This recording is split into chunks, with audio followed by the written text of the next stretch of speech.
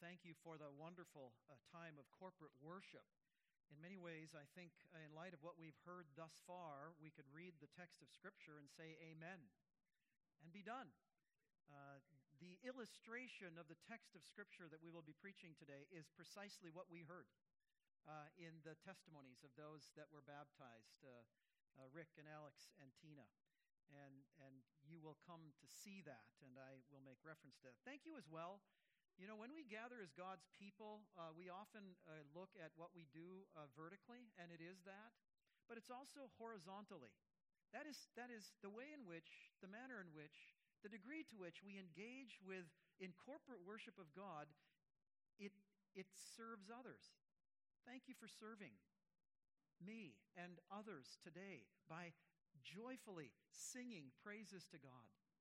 And I think of young children over here who see you singing that same way. They're formed and shaped by watching what you're doing and how you're responding. And they will see a tear because they know someone's lost a spouse, someone's going through a difficulty, but we're still singing praises to God. That's forming the next generation, friends. It's encouraging each other. Thank you for encouraging me in that way this morning. The text of Scripture comes from 1 Thessalonians chapter 1, verses 1 to 10. Before we read that, I do want to bring greetings to you from Kevin Complin, who is our Evangelical Free Church of America president, and from our national office. As one who serves in that role, we find great delight in coming to churches, serving pastors and leaders in churches on the front lines of ministry, and we find great joy in doing that. Preaching, friends, is one of the primary God-ordained means of forming, shaping, and transforming the people of God. The miracle of preaching, hear that, the miracle of preaching is that God uses His inerrant and authoritative word to change lives. It is not only in preaching, but it is in preaching. So this morning we hear from God's word written by Paul to the church of the Thessalonians. As we come to the text of Scripture to hear God speak in the present tense, as Jeff reminded us from Hebrews chapter 4, verse 12, the word of God is living and active. Please join me as we read this. Follow along if you have your Bibles, and then we will pray that the Holy Spirit who inspired this word will illuminate it in our hearts and minds. Let's read from 1 Thessalonians chapter 1, verses 1 to 10. It's the first chapter. Paul, Silvanus, and Timothy, to the church of the Thessalonians in God the Father and the Lord Jesus Christ, grace to you and peace. We give thanks to God always for all of you, constantly mentioning you in our prayers, remembering before our God and Father your work of faith and labor of love and steadfastness of hope in our Lord Jesus Christ. For we know, brothers, loved by God, that He has chosen you, because our gospel came to you not only in word, but also in power and in the Holy Spirit, and with full conviction. You know what kind of men we proved to be among you for your sake. And you became imitators of us and of the Lord, for you received the word in much affliction with the joy of the Holy Spirit, so that you became an example to all the believers in Macedonia and in Achaia. For not only has the word of the Lord sounded forth from you in Macedonia and in Achaia, but your faith in God has gone forth everywhere, so that we need not say anything.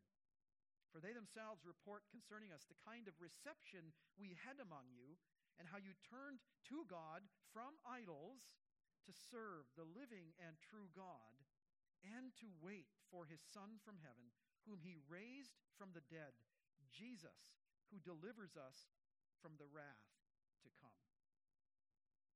Please join me, in a word of prayer. Father, thank you for the joy and the privilege we have of gathering as your people. That which we do often individually through the week, we corporately come together and give you praise and thanks and worship as a body, corporately speaking with a singular voice. And so now we sit under your word. We are thankful that you speak, not just having spoken, you speak. Dear God, give us ears to hear, to the end that we will become more conformed into the likeness of Christ, in whose name we pray. Amen. You know, the last couple of years have been somewhat unique. And yet, this is life in a fallen world. What is indicative of life in this world is physical death. We live between Genesis 3 and Revelation 22. There's perpetually a now and a not yet to the kingdom, meaning that for Christians, our lives consist of a gladness and a gravity, a glory and a groan, sorrowful yet always rejoicing. You know, for one who has looked across churches in the EFCA, the last 2 years have both created issues in and for the church, which we all know well, but it has also manifested and revealed issues in the lives of Christians and the church. In light of this, I thought it would be helpful to be reminded of God's transforming work in our lives and in the life of the church through God's word to the Thessalonian believers, and what we celebrated this morning in baptism. So, what do we learn of the Thessalonians? Well, Thessalonica was a strategic city. It had one of the best natural harbors on the Aegean Sea. It was located at the juncture of the Egnatian Way, which was a major east-west Roman highway. And as a result of this specific location, it was one of the most important and populous in Macedonia, consisting of about 100,000 people and serving as the provincial capital. But it was also religiously pluralistic. And you're going to have to bear that in mind because Paul says that they turned to God from idols. It was very religiously pluralistic. There were many Greco-Roman deities. Some of them you have heard of: Dionysius, Zeus, Aphrodite. And there were also Egyptian gods, Isis and Serapis, and others. And so you see, this has significance contextually for what Paul says.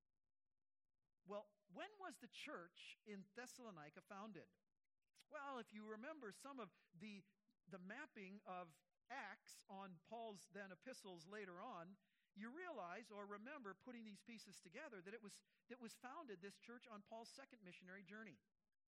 He, along with Silas and Timothy, had departed from Philippians, traveled along the Egnatian Way that we just heard about, and arrived a few days later in Thessalonica. Paul preached here for 3 Sabbaths in the synagogue, with some Jews and God-fearing Gentiles being converted.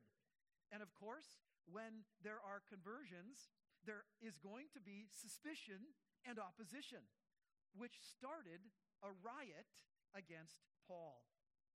You may remember that they dragged Jason, Paul's house host, and some other Christians before the Polytarchs, claiming that they violated the peace. Well, from here, they went to Berea. You remember what manifests the Bereans? Acts chapter 17, 11.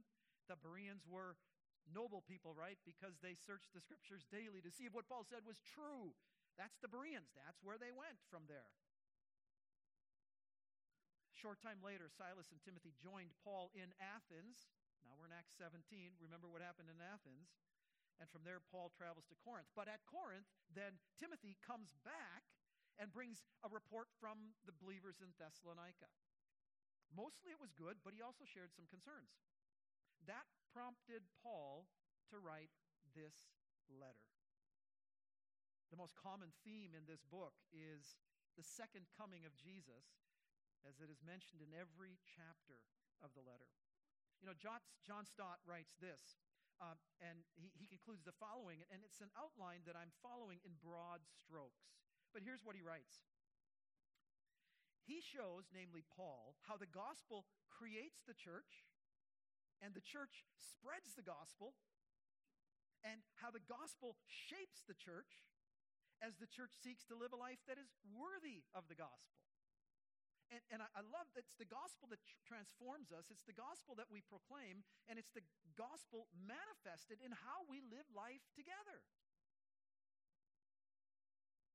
Stott continues, as he begins this epistle, he focuses, Paul, on the church of God, which the gospel has brought into being, verses 1 to 4, and then addresses the gospel the church received and is spreading, concluding with a statement about the transforming power of the gospel in verses 5 to 10. So notice, first, the church of God, verses 1b to 4. What do we observe? Take a look at your Bibles again, and we will look at this text. It's always good to hear what God has said before expounding what God has said. Paul, Silvanus, and Timothy, to the church of the Thessalonians, and God the Father, and the Lord Jesus Christ, grace to you and peace. Grace to you and peace. The church, though geographically localized, Thessalonica, exists and lives in God the Father and the Lord Jesus Christ. Now, this epistle is sent to the church, a gathered body of believers. And when one becomes a believer, as we've heard this morning, one is not just born as a lone ranger, born individual. We are born into a family. Those who claim to love Jesus, honestly, friends, but despise or hate the church, do not understand the Lord Jesus and what he came to do. That is, to redeem a people for himself. Note, this is sent to the church of the Thessalonians. That is, the believers in Thessalonica comprise the church. But importantly, Paul identifies their location as in God the Father and the Lord Jesus Christ. Why would he not say in Thessalonica? Because for Paul, a theological address supersedes a geographical address. Or better yet, being in transforms being of. Which means, friends, we're all pilgrims. We are all sojourners. None of us have a permanent home. And this is what Paul reminds us here. We are of God the Father and the Lord Jesus Christ. It's not a geographical location that matters first and foremost. And I think this is important for us to remember today. Notice, secondly, the church manifests spiritual life through a work of faith and labor of love and steadfastness of hope in the Lord Jesus. Look at verse 3. Remembering, Paul writes, before our God and Father, your work of faith and labor of love and steadfastness of hope in our Lord Jesus Christ. That should ring true to you in that there's a triad. Paul will often emphasize faith, hope, and love as marks of the Christian. And often what Paul will do, if you were to compare and contrast the various lists, and they're used a number of different places, he will vary the order so that the emphasized virtue occurs in the climactic final position. So here, what's the virtue that he's emphasizing? Hope. You remember what the issue that they were wrestling with? The return of Christ. Faith is directed to God. Love is directed to others. Hope is directed to the Lord Jesus Christ. Faith rests on the past. Love labors in the present. And hope steadfastly looks to the future. Every Christian is a believer, a lover, and a hope-filled longer. That's the mark of a Christian. And notice then, the church is loved by God and chosen. Verse 4. For we know, brothers, loved by God, that he has chosen you. Their Christian life, as is ours, is grounded in God's love. We love. Why? Why do we love? Because Christ, God, through Christ, first loved us. He loved us and gave himself for us. Ephesians chapter 5, verse 2. It's the history of redemption, is it not? God choosing, not on our own worth, not on our own merits. We heard that clearly in the testimonies of Rick and Tina and Alex. Do you ever grow tired of remembering and relishing the fact that God loved and loves you? Remember the church in Ephesus. They were rebuked. Do you remember why? They had left their first love.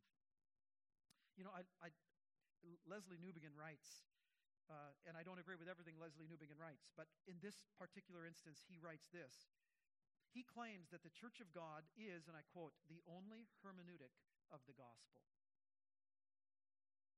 What is he saying? That we give testimony to the truth of what he has said in the scriptures.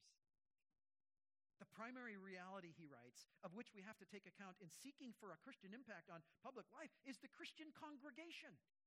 How is it possible that the gospel should be credible, that people should come to believe that the power which has the last word in human affairs is represented by a man hanging on a cross?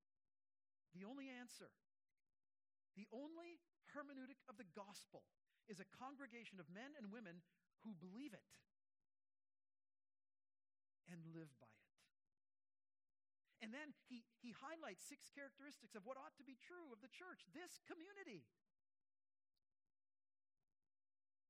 And he writes this: it will be a community of praise in a world of doubt and skepticism.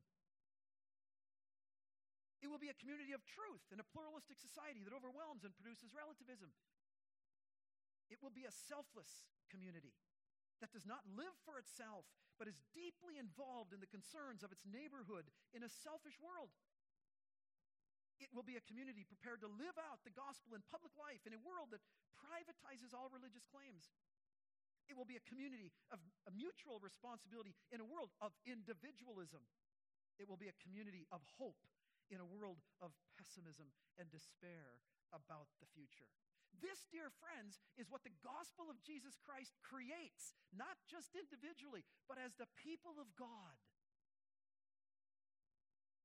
Notice then, secondly, the power of the gospel. The gospel of God. The gospel of God, verses 5 to 10. Now, what we see here is that the gospel becomes the culminating truth of this text.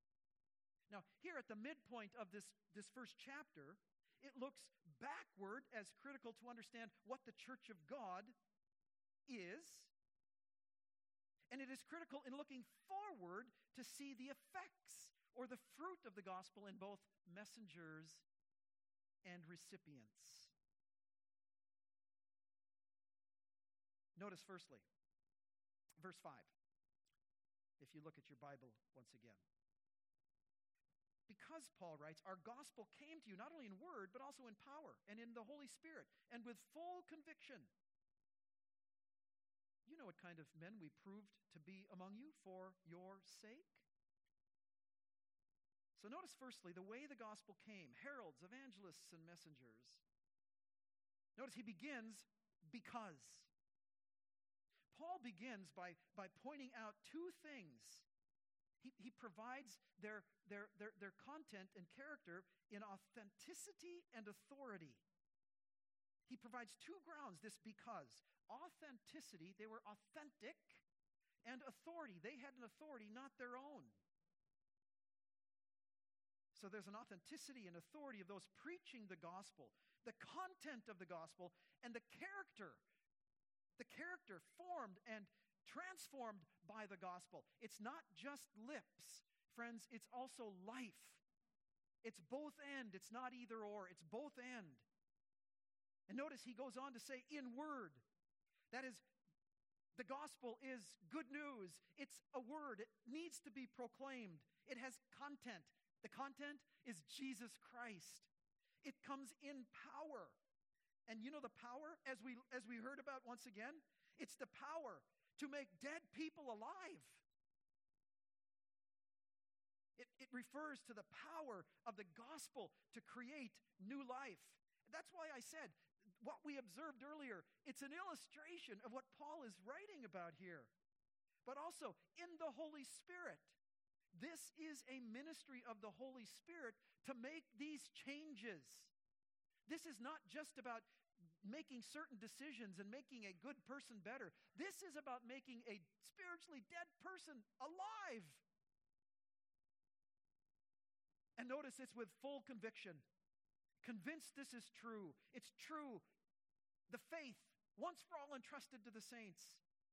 And it's believed personally by an individual that transforms our character. Its content, its character, its lips, its life.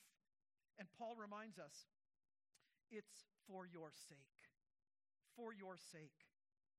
The gospel enables us to give ourselves for the sake of others, as Jesus did. Remember Jesus? Mark chapter 10, verse 45. He did not come to serve.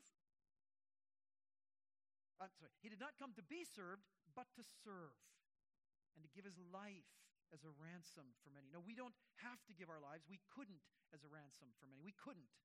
Jesus did.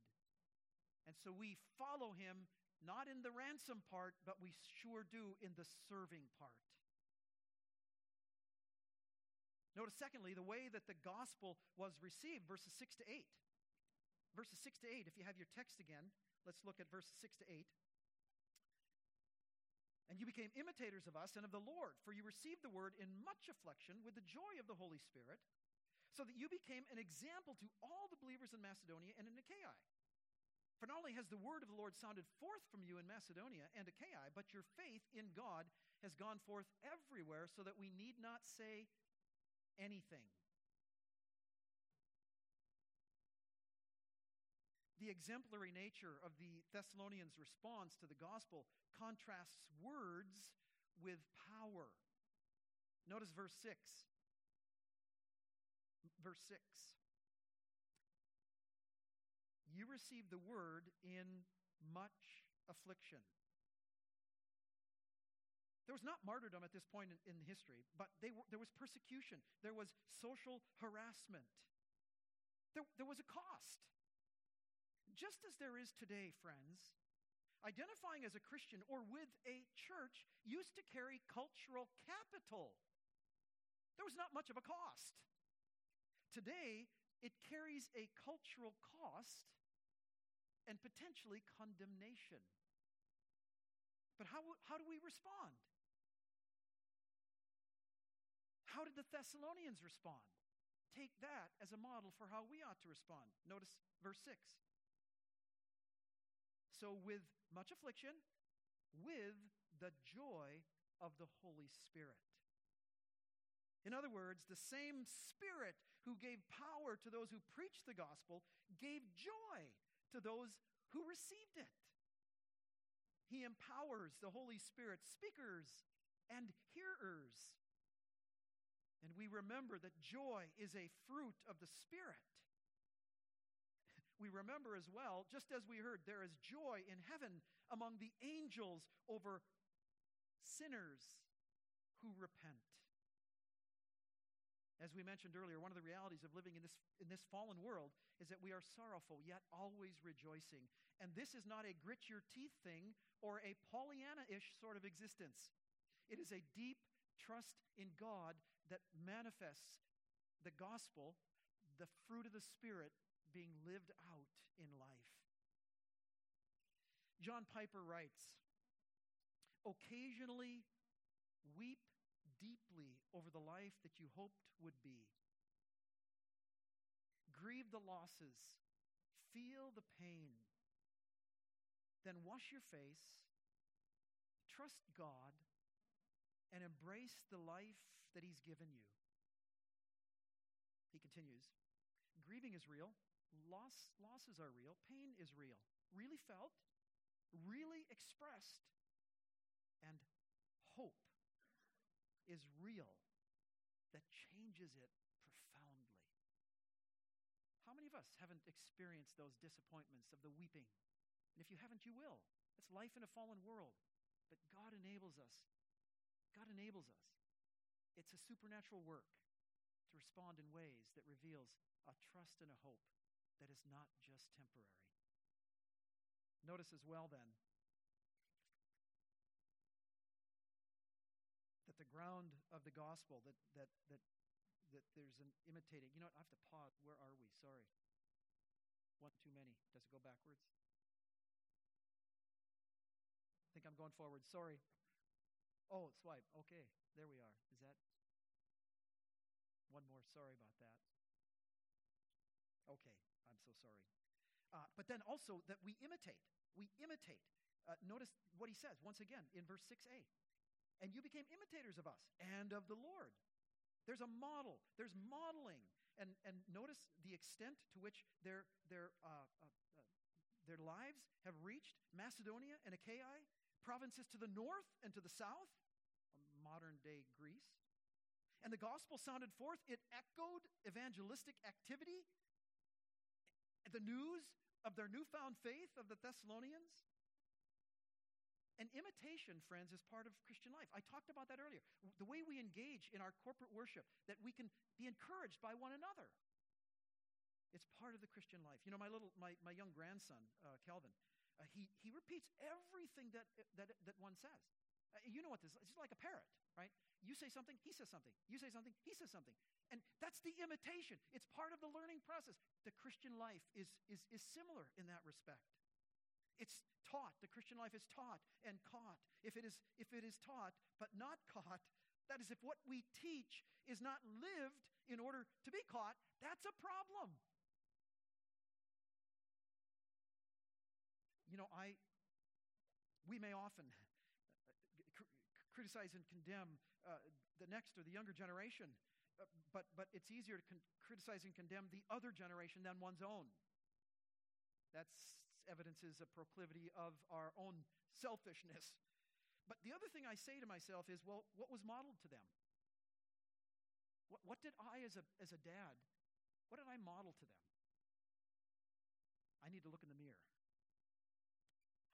You know, and we contrast the denial that Paul in Titus chapter 1, verse 16, of those Christians or so-called Christians in Crete who claim to know God, but by their actions, they deny him. And finally then, the gospel of God, the power of God the power of the gospel transforms, verses 9 and 10. For they themselves, if you look at the text again, for they themselves report concerning us the kind of reception we had among you, and how you turned to God from idols to serve the living and true God, and to wait for his Son from heaven, whom he raised from the dead, Jesus, who delivers us from the wrath to come. You know, this is, I think, the fullest and clearest account of the power of the gospel, evidenced in regeneration or conversion, that I know in the scriptures.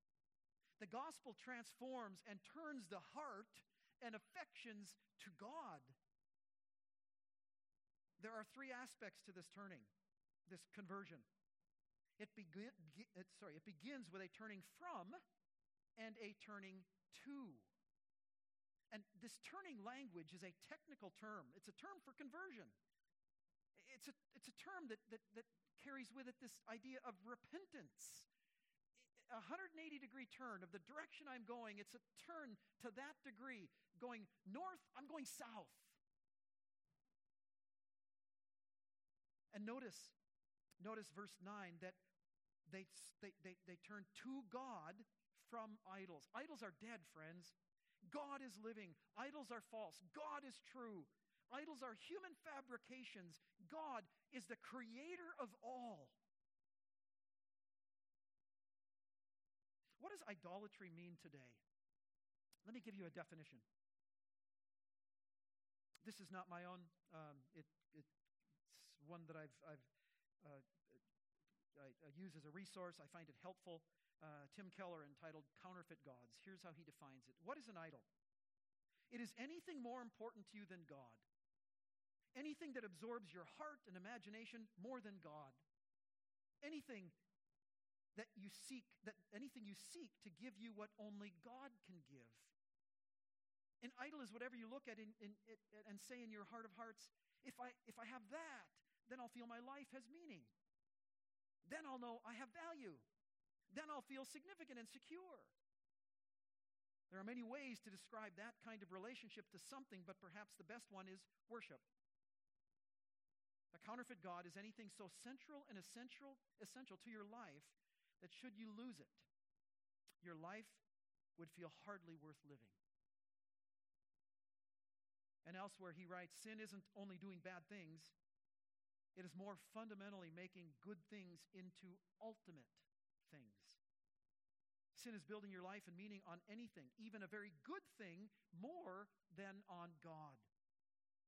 Whatever we build our life on will drive us and enslave us. Friends, I only refer back to our dear brothers and sister who said that very thing as they shared God's transforming work in their lives. Sin is primarily idolatry. Notice, secondly, to serve the living and true God. So it's turning to God from idols to serve the living and true God. The living and true God is a common description of God in the Old Testament. And here the expression is used to contrast him with the dead and false gods that the Christians formerly worshipped. And this turning to God from idols to serve the living and true God impacts both our individual lives, and we heard that, but it also affects our corporate life together as the body of Christ. It's part of what we are here. It affects this part of our gathering as well. I like what Ray Ortland, who describes the gospel creates a certain community, a certain culture in the community. And he describes it in this way. The doctrine of regeneration creates a culture of humility. The doctrine of justification creates a culture of inclusion. The doctrine of reconciliation creates a culture of peace. The doctrine of sanctification creates a culture of life. The doctrine of glorification creates a culture of hope. The doctrine of God creates a culture of honesty. No fake news here. No truthiness here. Just truth. Because God is true. And then finally, notice, to wait for the Son from heaven, verse 10. To wait for his Son from heaven, whom he raised from the dead, Jesus, who delivers us from the wrath to come. This is one of the fundamental elements, the resurrection of Jesus Christ, which is of first importance. You know, we often will focus on the death of Christ, but not his resurrection, except on Easter Sunday morning. But his resurrection vindicates his death. We affirm it without reservation. And then notice the promise, who delivers us from the wrath to come. Delivers is present tense, friends, which means it's so certain that it might as well be happening today. That's what he means, which is why then they have hope. That's why. One writes, is Christianity declining where you are? Is it rather growing in power and influence? Is persecution coming for you? Or is cultural success around the corner? None of it matters. Our calling is precisely the same. In what we call times of ease and what we call times of struggle. And the good news is always news and always good. Don't bother being an optimist or a pessimist.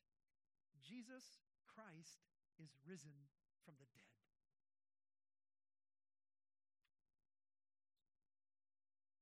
So, dear friends, thanks be to God that by the power of the gospel, testimonies we've heard this morning, and all of us, slightly different ways, but as Pastor Allen said, we end up the same place. We have turned to God from idols to serve the living and true God and to wait for his Son from heaven, whom he raised from the dead, Jesus, who delivers us from the wrath to come. Please join me in a word of prayer. Father, thank you for these wonderful truths. Thank you for reminding us of these truths today, that this word is living and active. Yes, it was inspired years ago. It's inscripturated, yes, but it's also living and active today. Thank you as well, not just of being reminded of this living and active word, this truth. Thank you that it was illustrated in personal lives this morning in the waters of baptism. And might that encourage us to worship you in everything this day for Christ's sake. Amen.